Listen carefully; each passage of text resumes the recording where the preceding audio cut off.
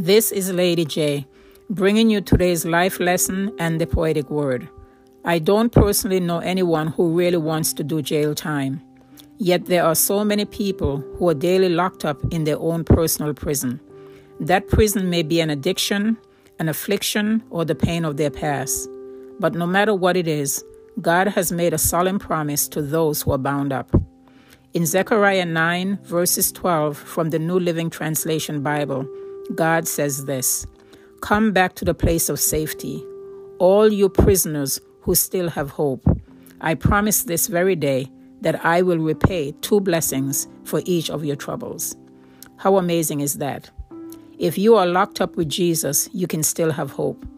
And you are a prime candidate for a double blessing. The Almighty God has been keeping the books. He knows what the enemy has stolen from you, and He's going to repay you double for all of your troubles. So if you are still breathing this morning, lift up your head with hope, rejoice, and get ready to be unshackled.